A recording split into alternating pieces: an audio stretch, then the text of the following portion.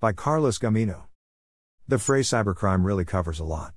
It can refer to any number of crimes that a person uses a computer or connected device to commit, as well as a crime that targets a computer, network, or connected device.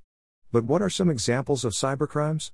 This guide lists 3 examples of cybercrimes. Some of the most common cybercrimes include password trafficking, cyberbullying, and cyberextortion. Here's a closer look at each.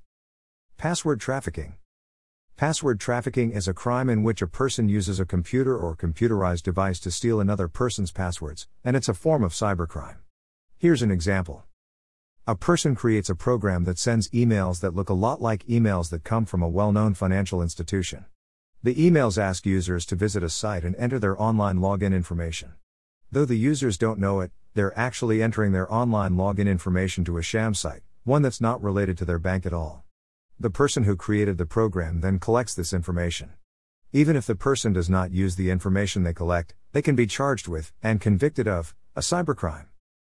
Related, is computer hacking a crime? Cyberbullying. Cyberbullying is bullying that occurs online rather than in person or through other mediums.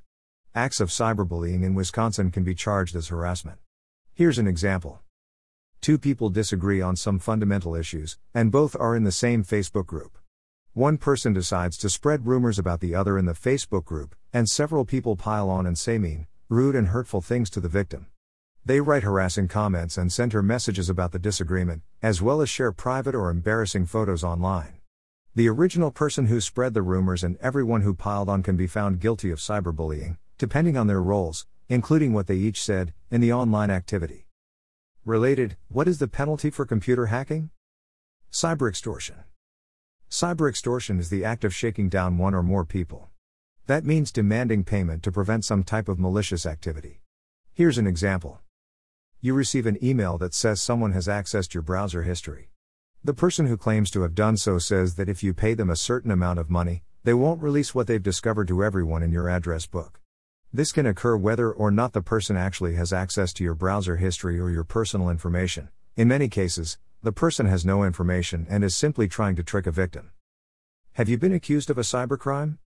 If you've been accused of committing a cybercrime, you need to know that the penalties of a conviction can be very harsh, and it may be in your best interest to get in touch with a cybercrime defense attorney right away. Call our office at 414-383-6700 to schedule your free consultation now. We may be able to help you. Attorney Carlos Gamino.